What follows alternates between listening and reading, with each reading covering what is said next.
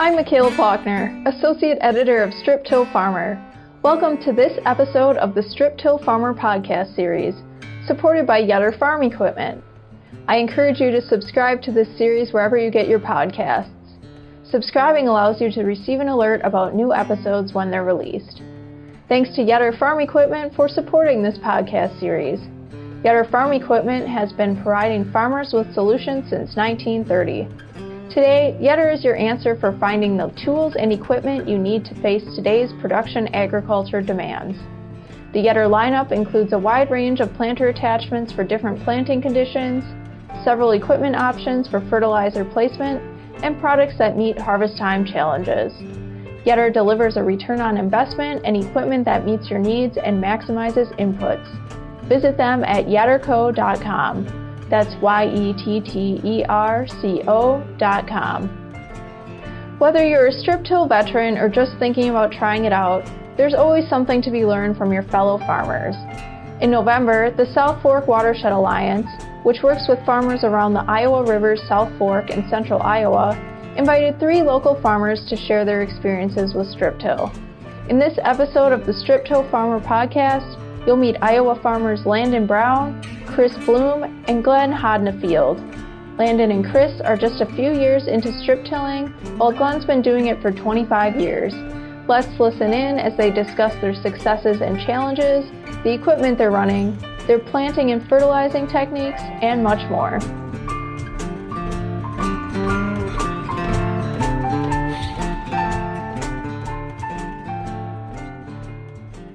My name is Landon Brown. I took a full-time job out of college working for my uncle. I was hired under the precedence of bringing on strip till to the farm, and so that's how I got started with it. I also farm on the side, so spending all night in the tractor wasn't that fun.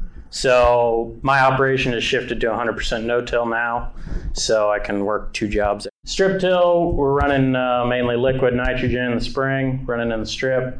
Also running our sulfur source through that planting. We've got Peggy with a Gandy box on it that we apply rye with. Also using a twin row drill so we can set up for a relay crop. And then that's interseed down there. We're also using that twin row drill to interseed with as well. And then setting up for twin row rye to plant corn into to hopefully alleviate some of the allelopathic effect. Chris Bloom from Alden, southwest of Alden. I'm new to the strip till world. This will be my second year going into 2022. I wanted to get to a little bit more of a less labor-intensive farming practice and help improve my fertility and make myself more efficient. I just completed my first year in strip till, no-till. Glenn Hodnefield from Radcliffe, and this fall is my 25th year that I've been strip tilling. I started with it and stuck with it, and I've seen a lot of the benefits from it. There's some questions with corn on corn, and sometimes you have that carbon tie-up in the system, but I really think that the strip till system works the best corn on corn. So that's just one of my experiences, but I also no-till soybeans, been no-tilling since 91, but started strip tilling in the fall of 98, I think. I don't know what your organic matters are now. I know my organic matter has increased, but I know that we're in that 4 to 5%. And I think that is, you talk about water holding capacity, I think that is a big deal. I don't know how many inches of water you get per percent point of increase in organic matter. But I think that's really where a lot of the benefit comes from when your crops are under stress, is having that extra moisture in that soil when we hit those dry spots during the season. I think that really helps the crop withstand the tough times. I could tell that this year, obviously. Across the fence for me was a full tillage, and their crop showed stress, and mine did not. Now, it could be difference in varieties. I mean, there's a lot of things, but I really think that organic matter was one of the big benefits this year. Have you used cover crops? I have not used cover crop. It's something that we are trying to figure out how to incorporate into the system. I'm a one-man operation. I don't have help except my wife, which I couldn't do this without her. We're still trying to figure out. Not that I'm against it.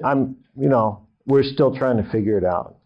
And places where I could use the cover crop the most is rented ground. And that makes a difference.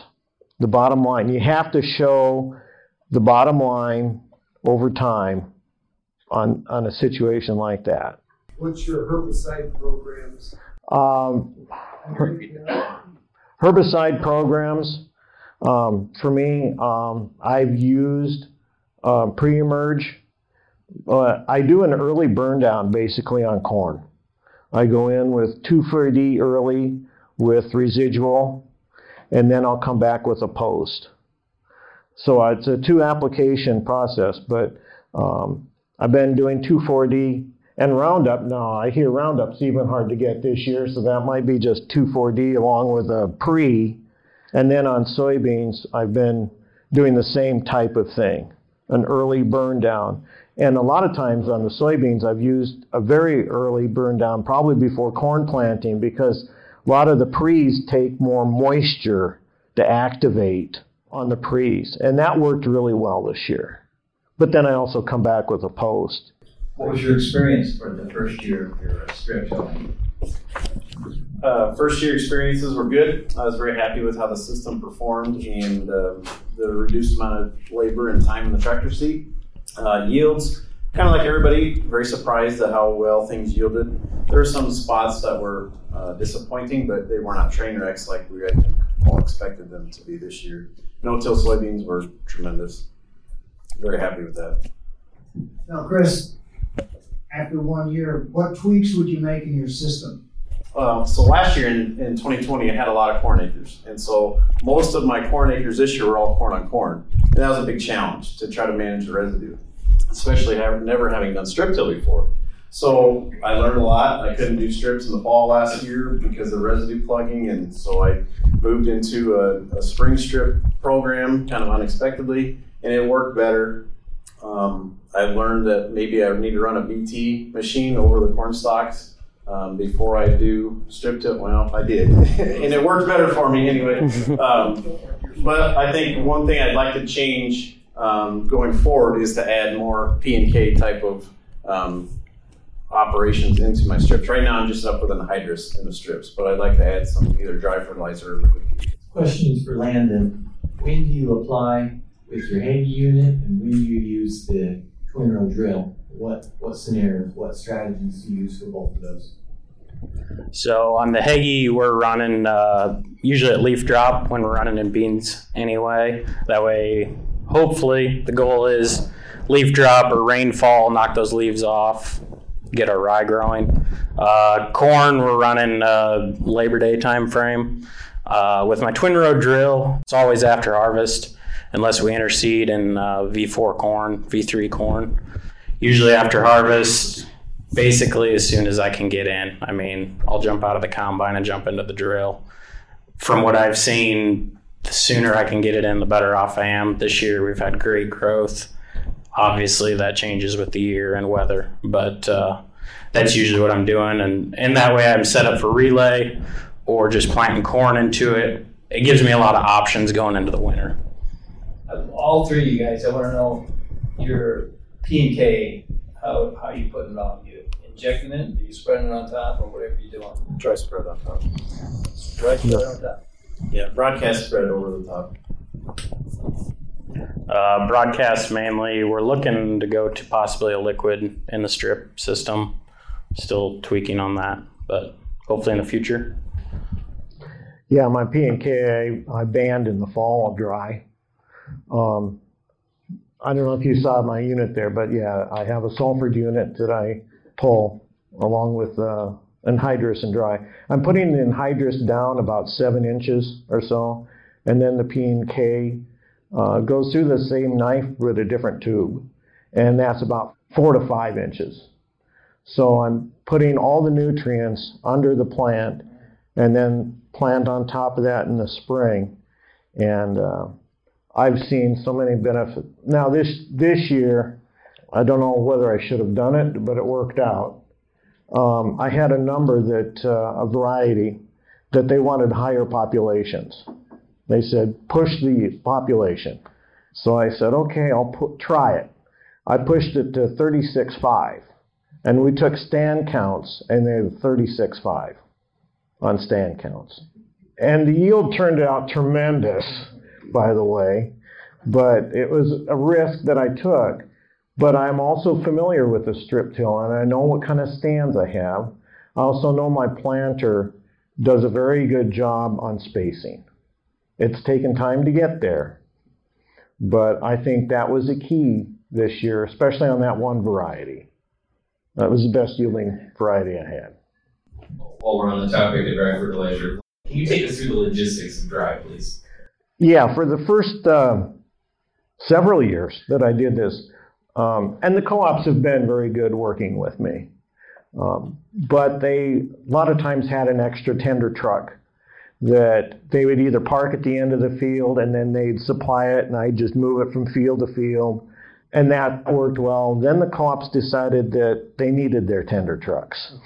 So I found a used tender truck, and if you know the fertilizer business, they're either new or they're really used. There's nothing that is called good used in fertilizer equipment.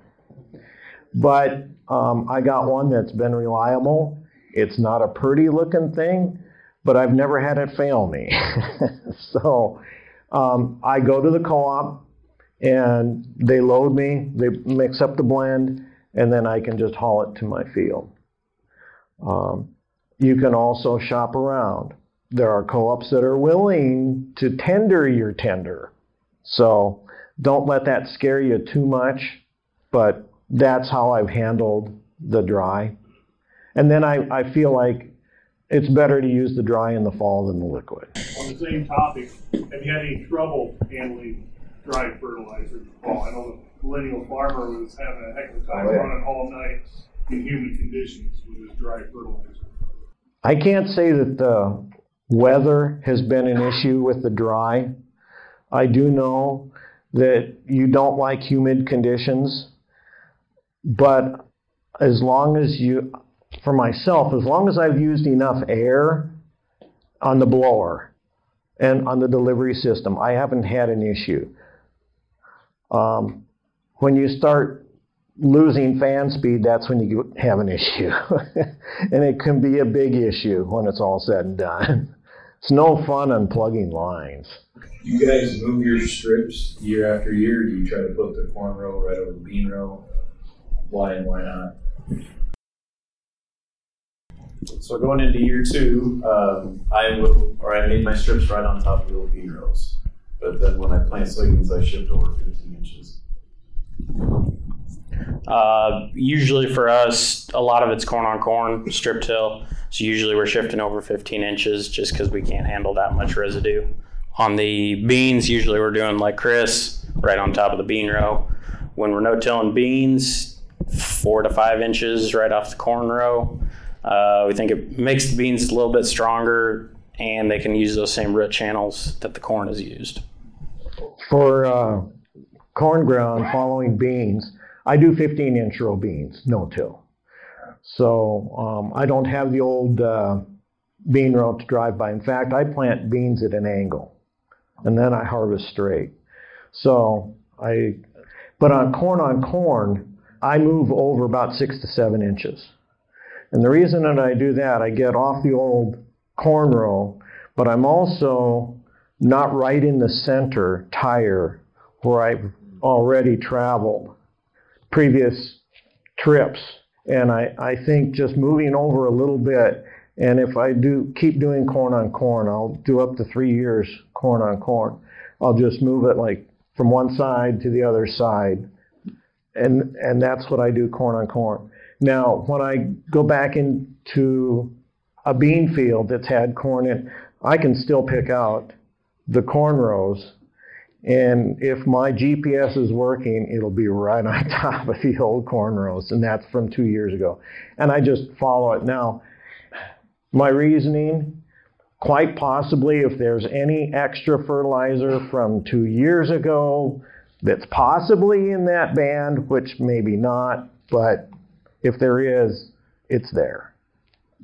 Just my thought process on that. What are you not doing today that you were doing 20 years ago, Glenn?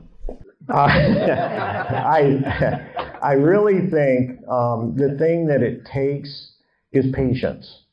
I think 20 years ago, I think I was probably pushing things a little bit too much.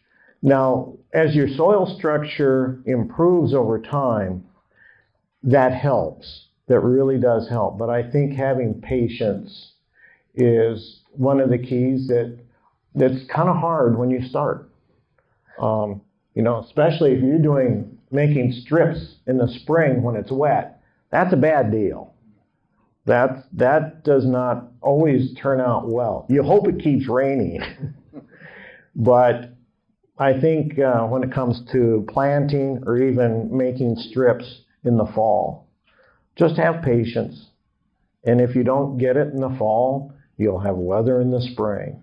Have you adapted to earlier planting conditions? Yeah, I would say so. It's very nice planting into it. I just like the aspect of we're pushing some workload off what we'd normally be spending the first 5 days in the spring doing, working ground, whatever, we can spend planting.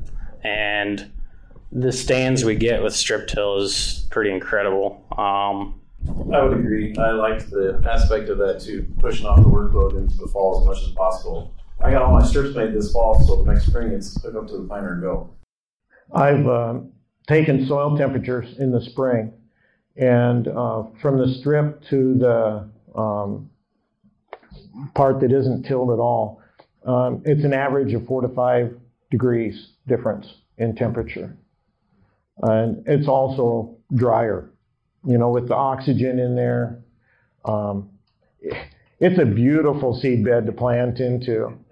And you don't have to be totally perfect. I mean, you like to be on that center row, but you don't have to be perfect. If you're close and you're mixing dry soil in your seed trench, you like to be in the center, but don't sweat it if your GPS is off off an inch. Remember years ago, you work in the soil for a garden in the fall, you'd till it up. And in the spring, what was that like for the garden? It was perfect. Well, why don't you plant into that? You got this perfect seed bed, plant into it. Don't mess it up by working.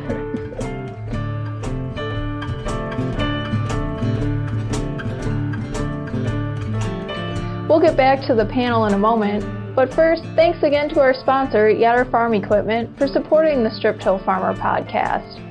Yetter Farm Equipment has been providing farmers with solutions since 1930. Today, Yetter is your answer for finding the tools and equipment you need to face today's production agriculture demands. The Yetter lineup includes a wide range of planter attachments for different planting conditions, several equipment options for fertilizer placement, and products that meet harvest time challenges. Yetter delivers a return on investment and equipment that meets your needs and maximizes inputs.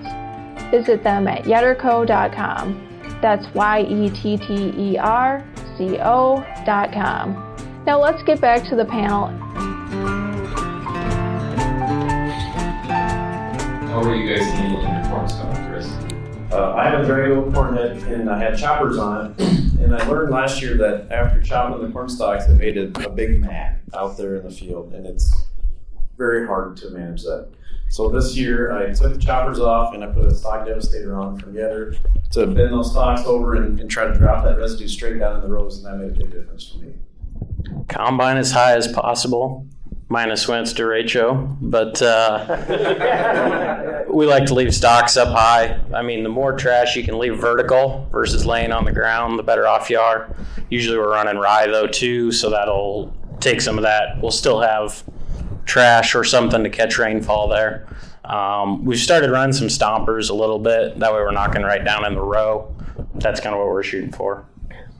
I've put stock stompers on my corn head, and one of the benefits I see, one of them is that you can tell what direction you combine with your stock stompers. That works when you come back when you no-till beans, because when you spray, you've got a direct line that you can follow with a sprayer. Never thought of that. With the stock stompers, you can tell exactly where you can drive. And the other benefit that I saw with stock stompers, with more residue on the ground, I used to have a lot more issues of tires, stubble damage in the tires. Now with the stock stompers, it's reduced it 90%.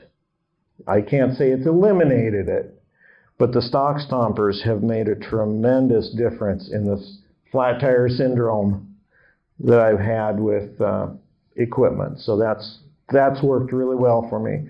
And all it has to do is break that stock up. It doesn't have to crush it, but just if you break it, come spring, it'll be brittle. And it just works. Next question. Auto steer just on the tractor versus auto steer on the tractor and the strip to bar. We're going to start with the ag leader dealer for the year. Ideally, implement guidance would be the casting out. I mean, that would be 100% the best case scenario. We're pretty flat square. I've got a couple fields with some contours and terraces, but I felt like once you kind of get in the strip with your planter, it helps. It stays in the strip. It doesn't vary too much. It kind of falls in line there, and it works pretty well.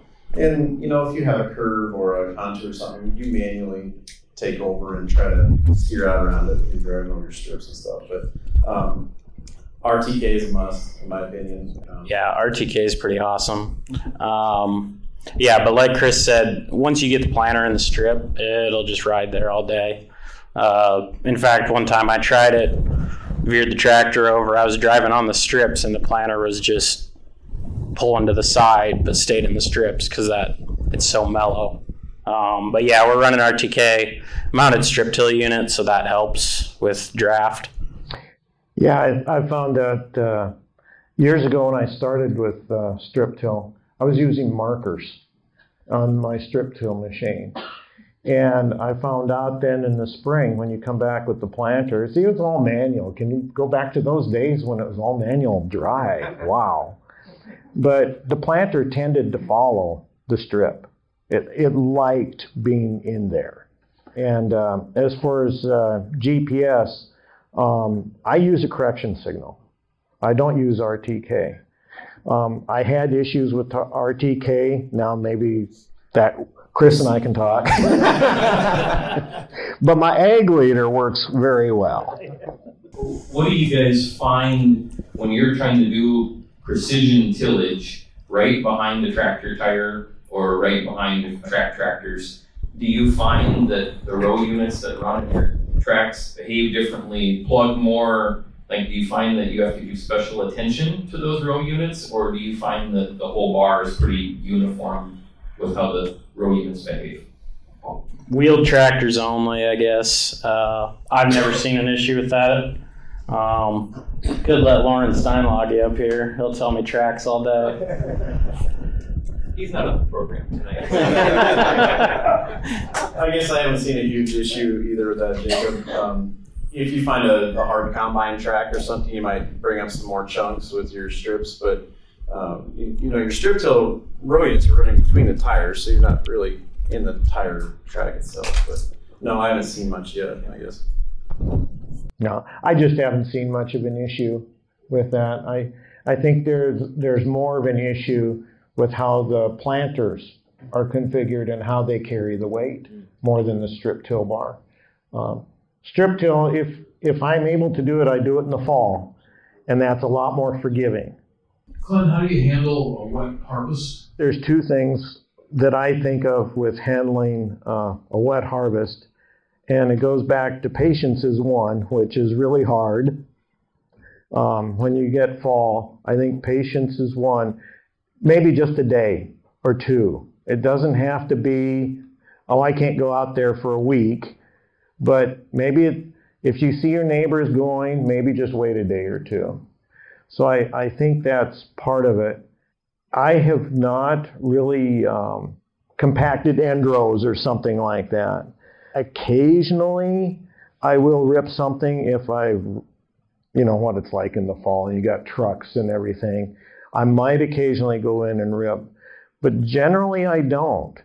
And it's amazing what it looks like in the spring, and I'm able to go in there and still be able to, more than likely it's after corn, so I know till soybeans. It's amazing how the planter can handle it and how the beans, after they get going with their root system and stuff, it really does help. One thing I've learned is fencing your grain carts. Don't start combining a field near the semis and then work away from them. I open up a spot for the semis to park and fence in the grain carts and go to the far end of the field and give one track so they just run one spot and you got one problem. Rather than letting them go at an angle across the field if it is a wet harvest rather than tracks everywhere. I think on your wet fall question, your soil structure improves so much with strip till and no till. It's incredible. I mean, in the wet falls of 19, we would go out. I mean, you could go out a day after an inch of rain and you wouldn't make a track. So the soil structure helps a lot. What would you say to those 8 guys ripping? I saw on my way here. How do you convince them they don't need to do that? I think that's actually a hard one because I think changing tradition. I think there's a lot of people, a lot of farmers that like farming and like the tillage. They enjoy doing it. You know, it is kind of fun getting out there and just mindlessly going up and down the field. You know, it's kind of cool and stuff. But when I go up and down the field, I do it with a purpose. I'm making my applications with N, P, and K, and my next trip is with a planter. The other thing to convince people is how much time and effort and fuel and equipment do you have to rip the ground, to run all your field cultivators and, you know, all the equipment that you need for full width tillage. I've got basically one piece. Yeah, it might be a little complicated, but it sure, once you get it set up and running, with the auto steer, you can sit there and drive pretty good, you know. So my investment is in one piece of equipment. And how many times do you have the field cultivators, all the other stuff?